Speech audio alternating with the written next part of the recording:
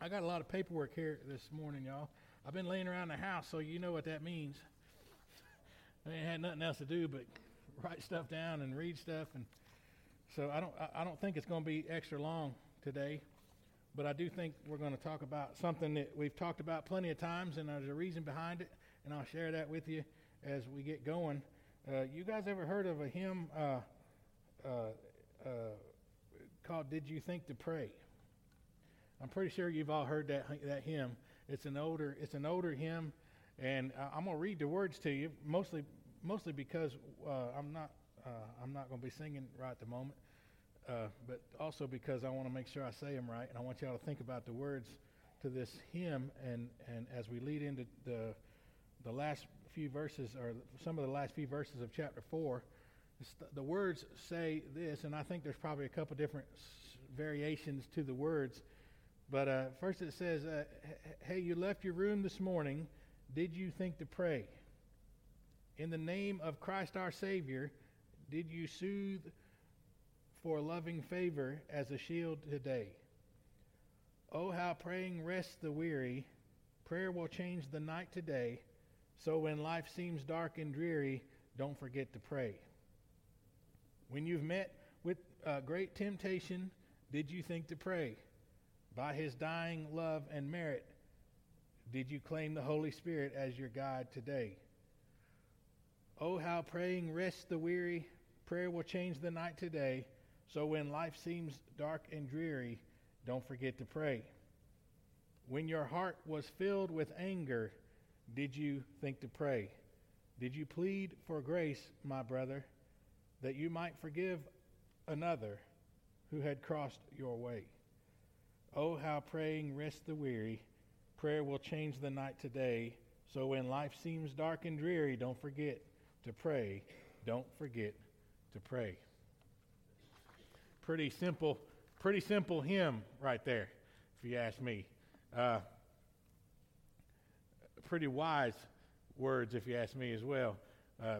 Talking to God seems like an easy thing to do. However, it seems like it could be some of the most challenging things to do in different times in life.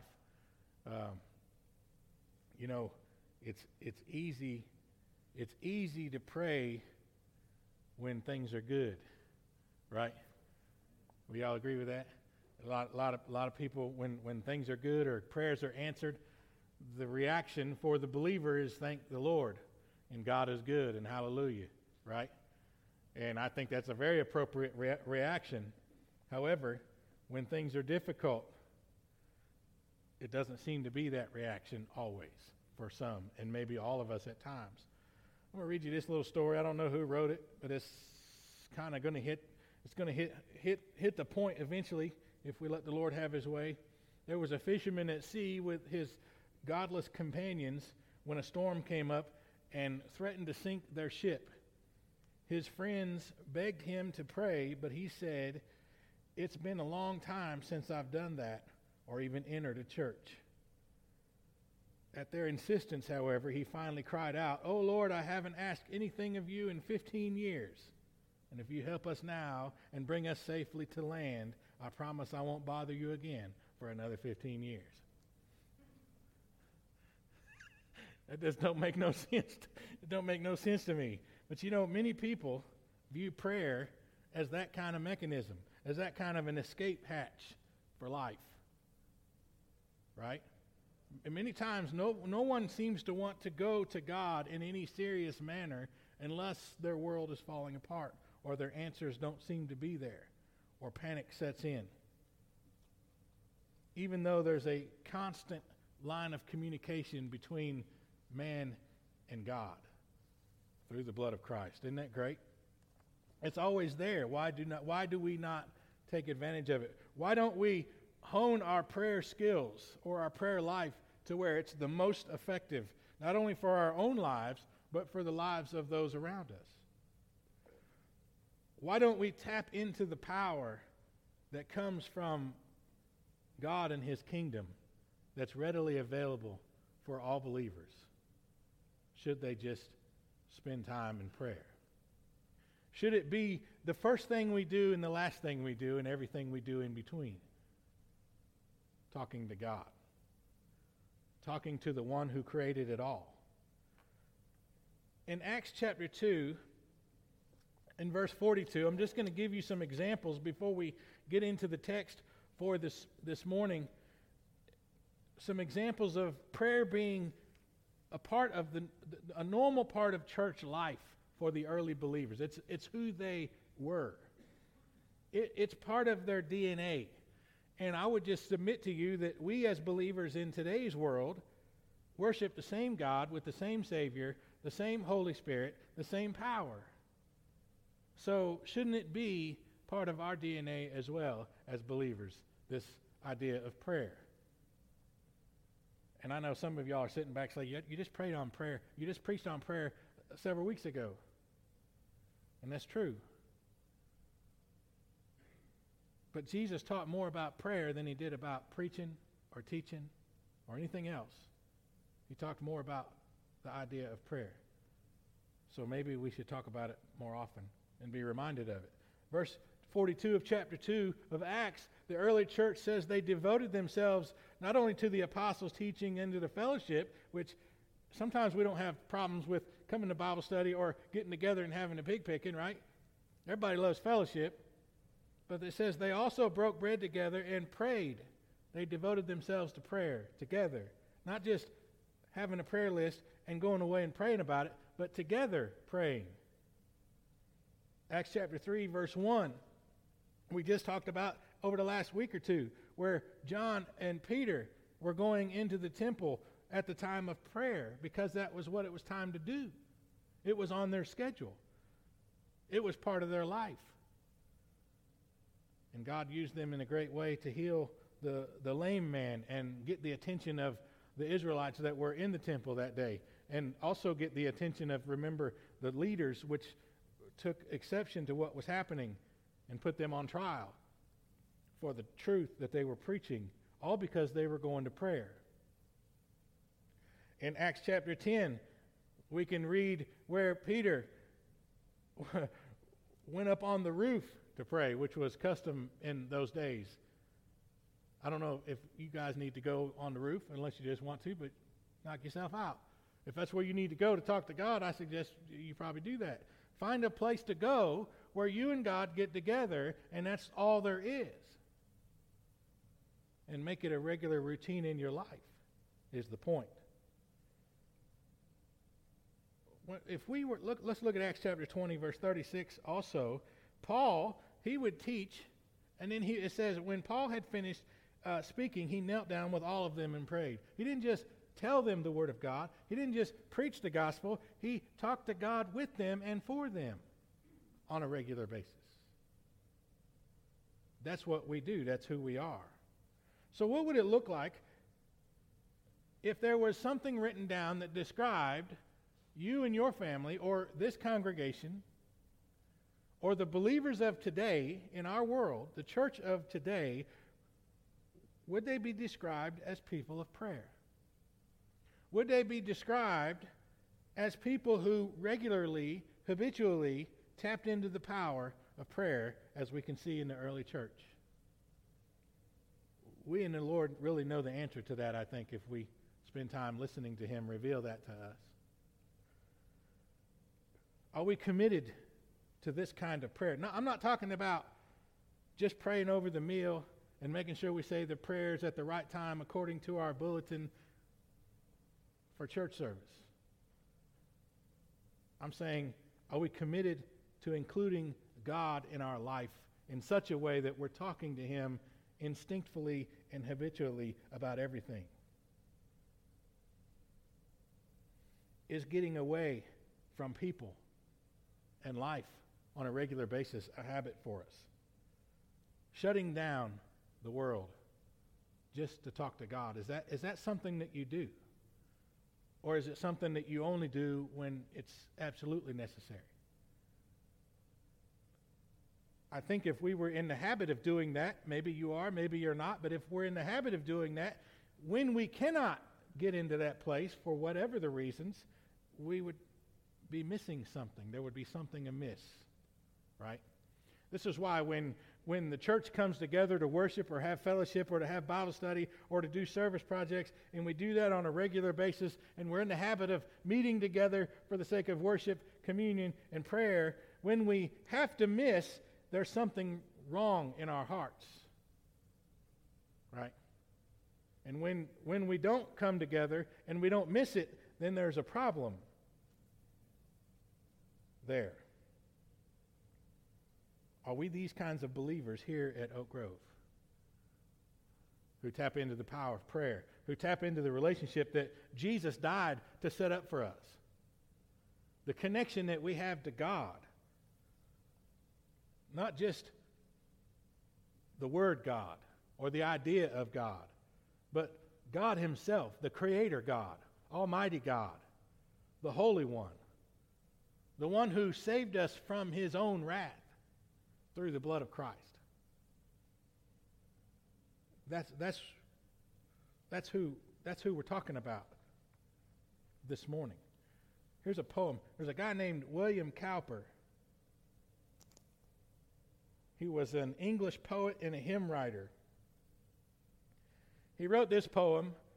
This dude was born in 1731, y'all. Think about how long ago that was. And he writes this poem, and as I read through this poem, I sat back and I'm like, how does somebody born in 1731 know so much about us today? Here's the way it goes. What various hindrances we meet in coming to a mercy seat. Yet who that knows the worth of prayer but wishes to be often there? Prayer makes the darkened cloud withdraw. Prayer climbs the ladder Jacob saw. Gives exercise to faith and love. Brings every blessing from above. Restraining prayer, we cease to fight. Prayer makes the Christian's armor bright. And Satan trembles when he sees the weakest saint upon his knees. While Moses stood with arms spread wide, success was found on Israel's side. But when through weariness they failed, that moment Amalek prevailed. Have you no words? Ah, think again. Words flow apace when you complain, and fill your fellow creature's ear with the sad tale of all your care. Where half the breath thus vainly spent, to heaven is in supplication sent. Your cheerful song would oftener be, hear what the Lord has done for me. It's pretty neat poem, isn't it? And if you're paying attention to what the words were saying, maybe on occasion, and I pray only on occasion, that it would hit us in between the eyes, right? Because how often have we lived in this world and gone through life and experienced the things that we've all experienced, and it wasn't the first reaction to go to God in prayer. The anxieties and the worries and the fret of life took over. And we talked to our friends and neighbors and family members and strangers and the apps on our phones and the social media contacts about what to do about the issues. When all we have to do is turn to God and talk to Him. This is where it comes into our scripture for the day.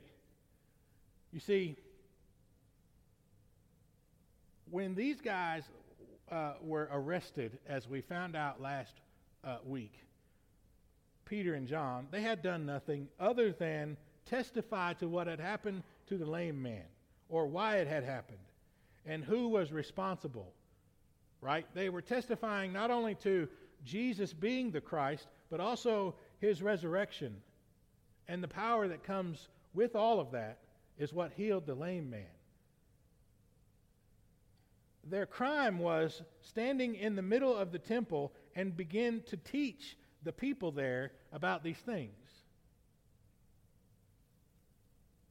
So they end up on trial. And we know that from the trial that we read in previous verses of chapter 4, that nobody could find any fault with them. They just didn't like what they were doing, because it was disrupting their way. So they said, stop talking in Jesus' name. Right?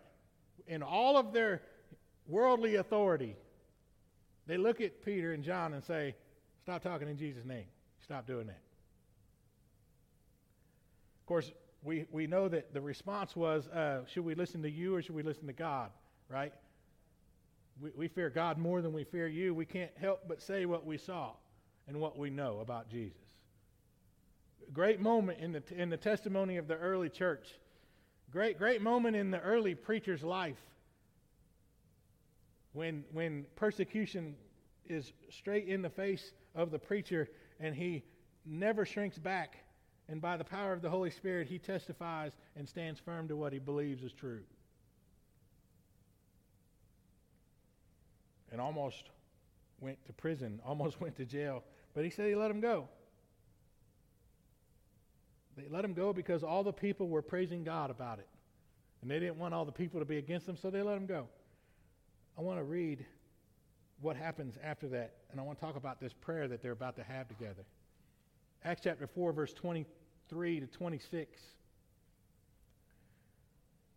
It starts off, it says, on their release, Peter and John went back to their own people and reported all that the chief priests and elders had said to them. When they heard this, they raised their voices together in prayer to God. Sovereign Lord, they said, you made the heaven and the earth and the sea and everything in them. You spoke by the Holy Spirit through the mouth of your servant, our father David. And then they quote Psalm 2.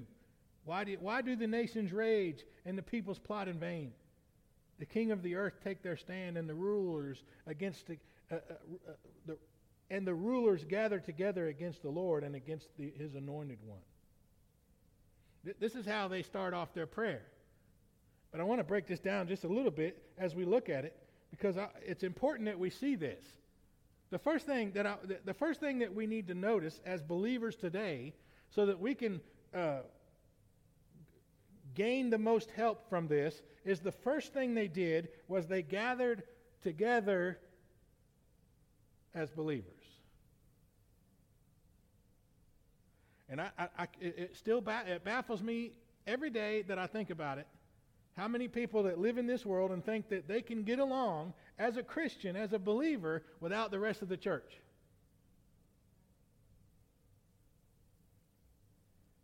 It is the most arrogant thought that I think a person can have, that they don't need the bride of Christ. That you or me or anybody else can be a believer, be saved by the blood of Christ, not participate in the kingdom of God, not participate in the well-being of any other believer. Me and God got this. Doesn't that sound arrogant to you? Sounds arrogant to me. It's a dangerous place to be, because it's not the way God designed it to be. It says they came together. There was trouble in their life. Serious trouble. And the first thing they did, on their release, they went back to their own people. They went to the church. They gathered together with people who believed the truth, who were connected to the power that they needed in that moment. The power of God. The power of the Holy Spirit. The power by which they were preaching, the power by which they stood firm in the face of opposition, the power by which they were released because the people were praising God. They went back to their people and they gathered together. It says they told them everything that happened. They testified to what was going on in their life. They said, hey, we went out there, this happened. The man was healed, and then we started preaching the gospel, and then after we preached the gospel, they tried to arrest us. And they told us to stop talking about Jesus, so we told them we couldn't do it, and they let us go, so here we are. Notice nobody in the crowd, nobody in the family, nobody in the body of believers said, hey, here's what I think we should do about that.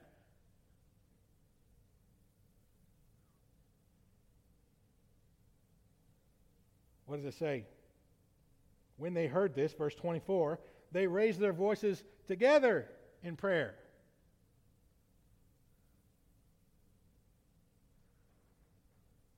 One of the most powerful things I've ever experienced is other people praying for me.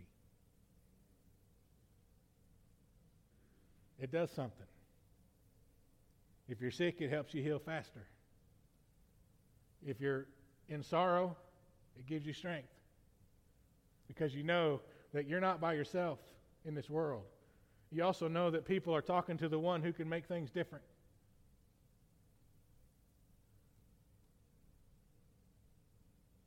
How many people have walked away from the church and said, I don't need God, because they didn't see this in the church, whatever congregation they were trying to get connected to. Because the people who were saying that they are believers around them never took them to God.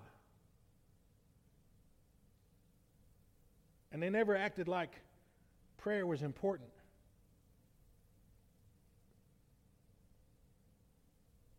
In my preaching Bible here, I've circled, I don't even remember when I circled it, the word together in this verse.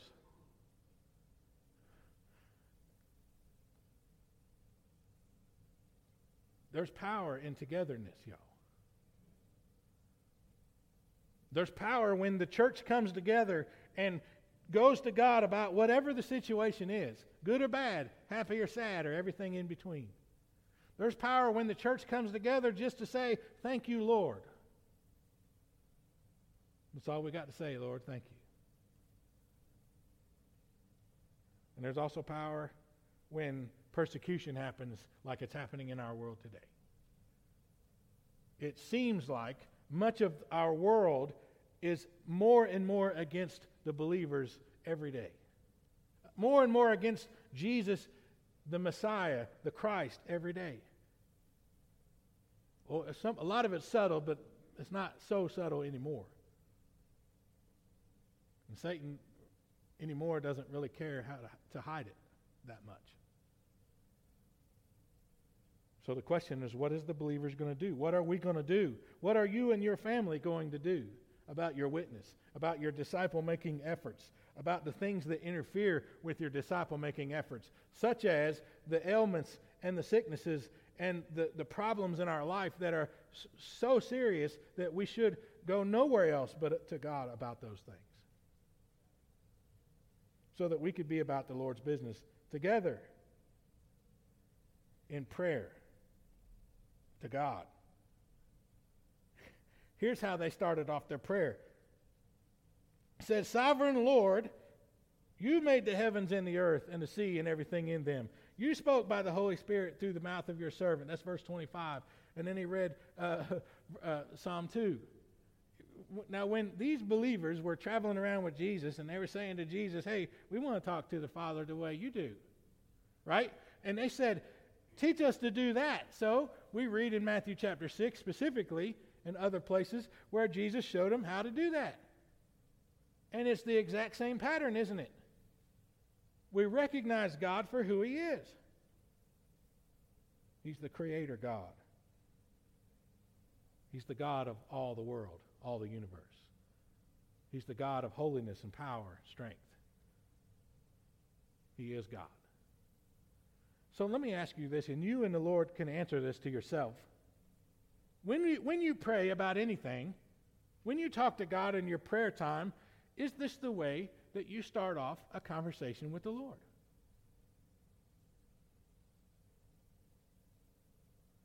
I wonder how many times we, as believers, we're so busy in our life that when we do get to prayer, it's like driving through the drive-thru, putting in our order and moving along, and failing to remember who it is we're approaching and what He's done and the power that lies within. Now, I hope that that's not true for you, and I hope that if it has been true for you, that you've been able to, with the Lord's help, get away from that right? Because the one thing that flips the switch, if there's a switch to flip, about the power of God in your life is acknowledging Him for who He is. Recognizing that He's God, He's almighty, He's the Creator, He's the one who saved you by His grace. And as Hebrews helps us understand, that the only way we can go into His presence is covered by the blood of Christ. And it is a privilege to be able to do that. And it's all because of His love. Because He loves us, He summoned us to His presence. Right? How arrogant is it for us to walk around as believers, never talking to God, never acknowledging Him, never going to Him, sharing life with Him, never even reminding ourselves or letting Him remind us of the sacrifice that Jesus made, as if it's something that we should take for granted. Unless the world's fallen apart and then suddenly everybody wants to come into church and act like they've been here the whole time. That happened at 9/11, didn't it? That's one of the recent times that I remember that happened. Everybody thought the world was falling apart, and people were in church for 3 weeks. And then they realized the world wasn't falling apart, so they didn't need the Lord anymore, so they faded back away. That's not proper when you're dealing with a holy God who sent a Savior to the world because He loves people that much. Here these guys are. They're living in a world where they're preaching a gospel that offends everybody and could get them killed. And the first thing they do is they come together and they go and ask God. They go together to God and say, hey, they're not saying, God, spare us from this problem. Protect us from these people. Don't let us get arrested again. They're not saying that. They're saying, hey, God, we know you. We know what this is all about. That's why they quoted Psalm 2. David was saying in Psalm 2, why do the nations rage and the peoples plot in vain? The kings of the earth take their stand and the rulers gather together against the Lord and against His anointed one. He's like, why do people do this? The only person that's going to ask a question like that, even in today's world, why do people go against Jesus? Why do people reject Christianity? Why are people hating you because you're a Christian? Because you and I know the Lord, believers. We know who He is. We know what He's about. We know His power and His strength. We know what happened on the cross. We know that whatever's in this Bible is absolute truth. And we know that without Him there's no hope. So why are people against God? Why would anybody be against God? That's what they're asking. They're like, Lord, why would anybody be against you? You're the greatest thing there is. There's no hope to fight you. You can't win against God. And they're repeating David's words in Psalm 2. It's like, God, what fool would ever come against you and think they're going to win? Think they're going to prevail? Y'all see what kind of prayer this is? This prayer is such a prayer of confidence in God. It's an amazing thing to look at. And I had to sit back while I was looking over this scripture for this message and say to myself, is my prayer life this confident in God's ability? Is my prayer life this confident about who God is? Not even just in my life, but in all of existence. Does my prayer life reflect who He really is, the depth of His holiness, the depth of His power, the depth of His strength and His love and mercy, and even the depth of His wrath?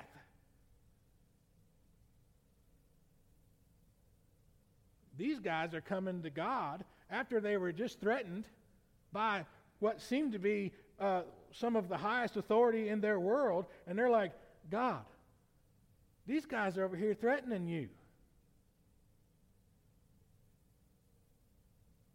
We can't believe it. Can you imagine, God, what they're doing, what they're saying? Why would they say something like that? And they know the answer. They know it's because they don't know him. It's because they don't recognize his authority. So I have to almost conclude, almost 100% assuredly conclude, that they're praying for those religious leaders. They're saying, God, they don't know you. They're coming against us, which is coming against you because you're working in us. This is serious, God. You notice they have never gotten, they're still to the prayer. In this prayer, they haven't come to help us feel better. Help us not be afraid. Right? You think this prayer is led by the Holy Spirit? I mean, they were led by the Holy Spirit earlier when they were preaching in the temple. They were led by the Spirit when they were healing in the name of Jesus the lame man. They were led by the Spirit while they were on trial. It says they were. So why wouldn't they be led by the Spirit in this prayer? Wouldn't it be smart for us to engage the Lord in prayer by way of the Holy Spirit and the power that comes with him? Why do they plot in vain? Why does anybody in this world come against Christianity, come against God, the God of the Bible, the holiness of his being? Why would anybody come against the Lord? It's in vain. There's no reason. They're going to lose. They can't win. Right? I think that what I've said so far should be encouraging to all the believers. I'm hoping that it's a reminder of who our God is, of who our Savior is, and where our power comes from. It's a reminder of what we're a part of. We're a part of the greatest thing there is. And I pray that if it's a convicting thing for some of you or even all of us, from time to time, that the Lord would have his way in helping us return to his favor in that.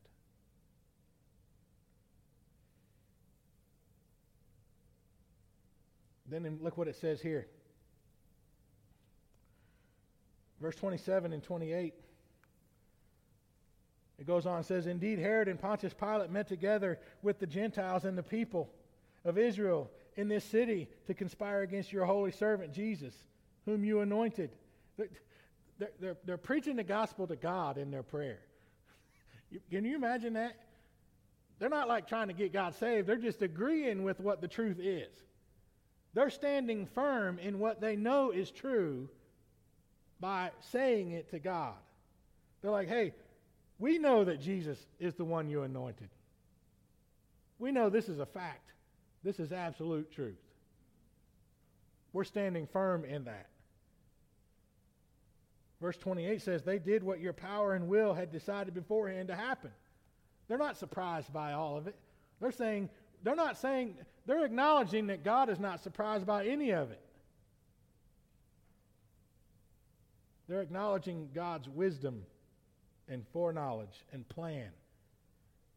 I hope we realize that the gospel was in God's plan before Genesis chapter 1, verse 1. Every part of it, before God ever created, this was his plan. Nothing surprises God. Nothing was out of his control. Here's one of my favorite parts of this prayer, verse 29. Look what it says. Now, Lord,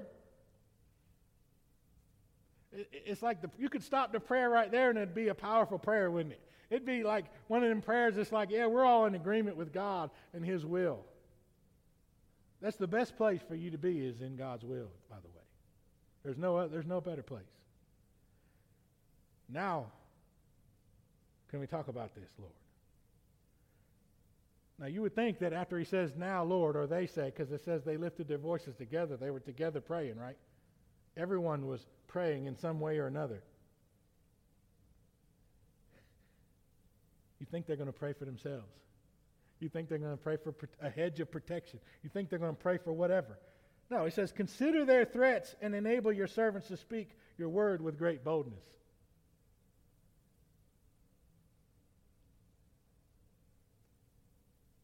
I don't know about y'all, but a lot of people would have skipped town after this. Even in today's world, they're like, I'm not going to go back down there. They don't like what I say. They don't like how I talk. And I don't know about you, but I personally, as a believer and even as a preacher in today's world, as time is moving on, it's getting more and more noticeable the pressure that we are feeling about even saying that we're believers. In our world today, there's a lot of unspoken pressure. And if you're not paying attention, you're going to be surprised when it's vocalized boldly in your face to stop saying you're a Christian, to stop talking about Jesus. It's coming. Are you prepared? Are you saying the prayers? Are you praying the way these believers were praying so that you'll be prepared? He's like, look, enable us to speak your word with great boldness. Help me to stay firm. I know what the truth is. I believe the truth. I know you, and I know all about you, and I believe in you. Help me to stay there. Help me to be that kind of believer. Isn't that great?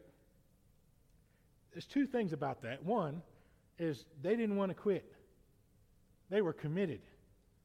They were committed to what they believed about Jesus. They were committed to, they saw him die on the cross, they saw him resurrected, and then they experienced the Holy Spirit, and they were all in. Even though suddenly they're living a life that puts their lives in grave danger every day. Then they say in verse 30, stretch out your hand to heal and perform miraculous signs and wonders through the name of your holy servant Jesus. Which is what had just happened at the temple. The thing that got them in trouble with the world, they said to God, hey, can you make more of that happen? Do it again, Lord. One more time. Do it one more time. Show yourself to these people. Here's what I think. I think they came away from the trial realizing that none of the religious leaders could convict them and punish them because they saw the evidence of Jesus and his miraculous work in the lame man. And they recognized that God is showing himself in such a way that people couldn't deny him.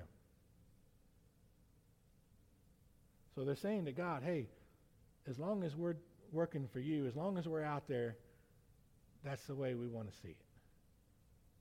Because we saw what happened when people met you that way. Thousands of people, by the way, got saved. It says 5,000. Is it worth it? Is that kind of suffering worth it to you? Is it worth it to stand firm in the gospel and talk to God this way? Is it worth it to ask the Lord to make us strong and bold for his witness, for his work, so that people might get saved? I think so. That's the question we all have to answer, isn't it? That's really your commitment. That's where we've made, maybe we could do better at sharing the gospel with people when we say, look, this is not just about you going to heaven. This is not just about Jesus dying so you can go to heaven and be happy forever. This is about you making a commitment to the kingdom of God and going and doing what Jesus did and go into the world and be persecuted because you believe in Jesus. It's about you making a commitment to God. No matter what. It's a no matter what commitment, y'all. That's what it is. That's like, you guys buy a house or a car or something and there's all kinds of fine print that nobody ever reads, right? And then later, years later, you're like, oh, I didn't know it said that. And then it's like a big problem in your contract. There are way too many people that call themselves Christians that didn't know this. They didn't know it was going to be hard. They didn't know it was going to be persecution. They didn't know people were going to be mad at them. They didn't know people were going to say that you're part of the problem in the world because you're a Christian. They didn't know that they were going to be accused of certain things just because the world doesn't like Jesus. Well, you should have known because the Bible tells us that's what's going to happen. You should have known because you and I both lived on the other side of that before we got saved. You and I both were against God until we got saved. Because it's his authority we rejected. So their prayer is that we would consider their threats, enable your servants, and stretch out your hand. There's a lot of people right here in this church that are dealing with some serious things in their life. Some of them are here today, some of them ain't here today because of those things.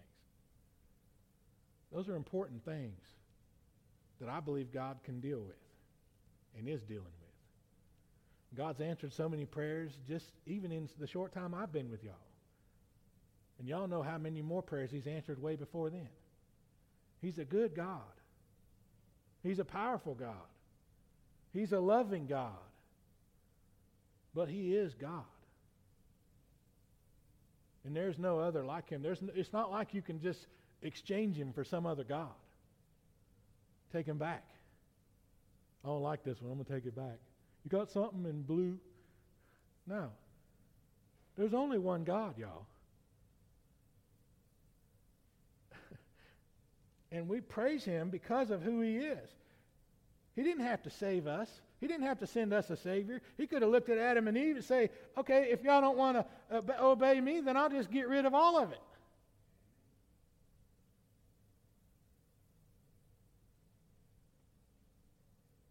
He could have just said, you know what? I'm only going to save the people that have red hair. Everybody else, forget about them. He could have done that. Seems foolish, but he's God. He can do whatever he wants to do. He chose to love me and you in such a way that we now have hope for eternity. We can tap into the most powerful thing there is. We can not only just tap into it whenever we need it, we're supposed to be living in it every day. Whatever I need today, Lord, consider the threats against my witness. Whatever I need today, enable me to do what honors you. Whatever I need today to serve you, just stretch out your hand and go before me and let the world see who you are in my life.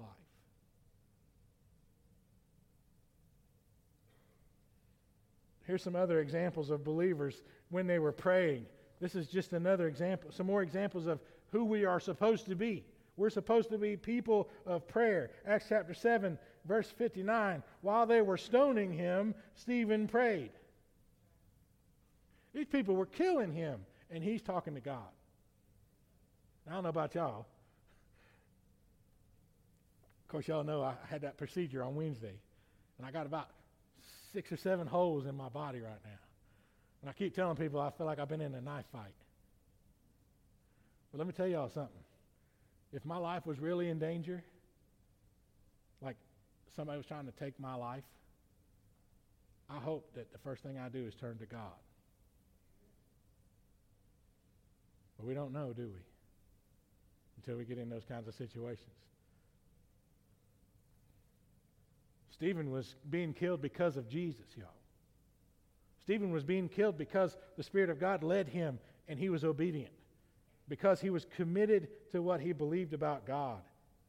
And he had such a relationship that the first thing and last thing he did as he was being killed was to ask God to receive him. Acts chapter 12, in verse 5, Peter was kept in prison because of Jesus. And guess where the church was? It says the church was earnestly praying for him. Church was off talking to God over Peter. If I'm in jail, y'all, I hope somebody's praying for me. Right? If I'm in trouble, if you're in trouble, I hope somebody's talking to God over you. Verse 12 of chapter 12 in the book of Acts. When this had dawned on him, he went to the house of Mary and the mother of John, also called Mark. It says where many people had gathered and were praying. You notice that the church is constantly together talking to God? This is where they were when the Spirit of God came on them in Acts chapter 2. Because that's what Jesus said. Jesus said, wait for the Spirit, and then we'll go do some ministry together. So they got together and they talked to God until it happened. I think about that a lot when we're trying to figure out how to get people saved and how to get people to hear the gospel and how we're going to make disciples in this community and how the church might grow or what that might look like or what the Lord has in store for this church. And I have to say to myself, you know what? I'm just going to talk to God and wait. I'm going to follow the Lord and wait. I'm going to stay committed as much as I can and just listen to Him. He's the only one that has the answer anyway. Chapter 16, verse 25, finally, it says, at midnight, Paul and Silas were praying and singing hymns to God. They were in jail.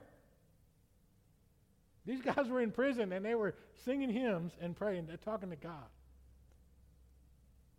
And prison today ain't the same as it was in those days.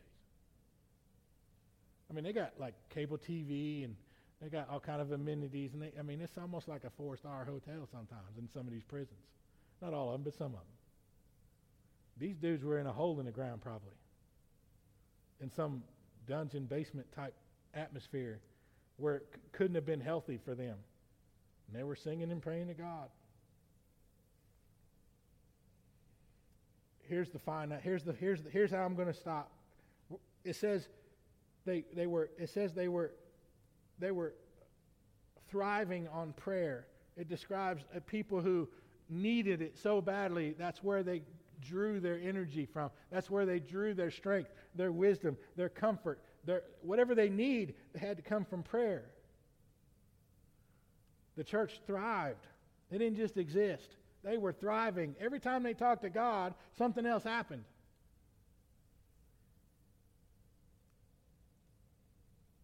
Every day they lived on prayer. Everywhere they went, every time they came together, every time they left each other, they prayed. It was not even a thought for them. It wasn't something they were like, ooh, let's don't forget to do that. It wasn't something they were like, oh, I planned on doing that, but I just got busy. No. They did it without really thinking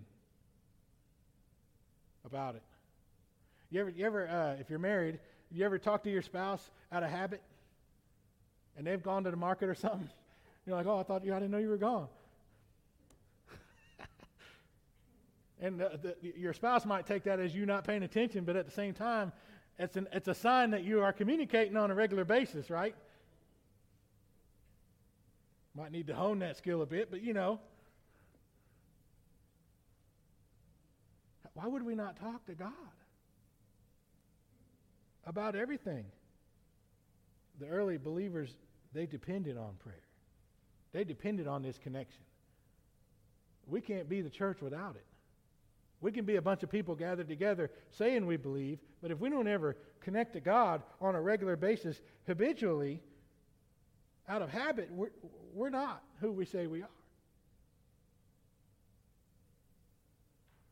If we don't talk to God the way these believers talk to God, we're not who we say we are. Even as bad as we want to be who we say we are, we're not. Why is our walk with God sometimes a crawl with God? Right? Why is it that there's a lack of compassion, a lack of passion for our Savior? I'm talking about in general around the world. Christians today, that we don't seem connected in a powerful way. I think it might be just because we're saved to go to heaven, and there's nothing deeper than that. Jesus didn't really die for me to go to heaven, did he?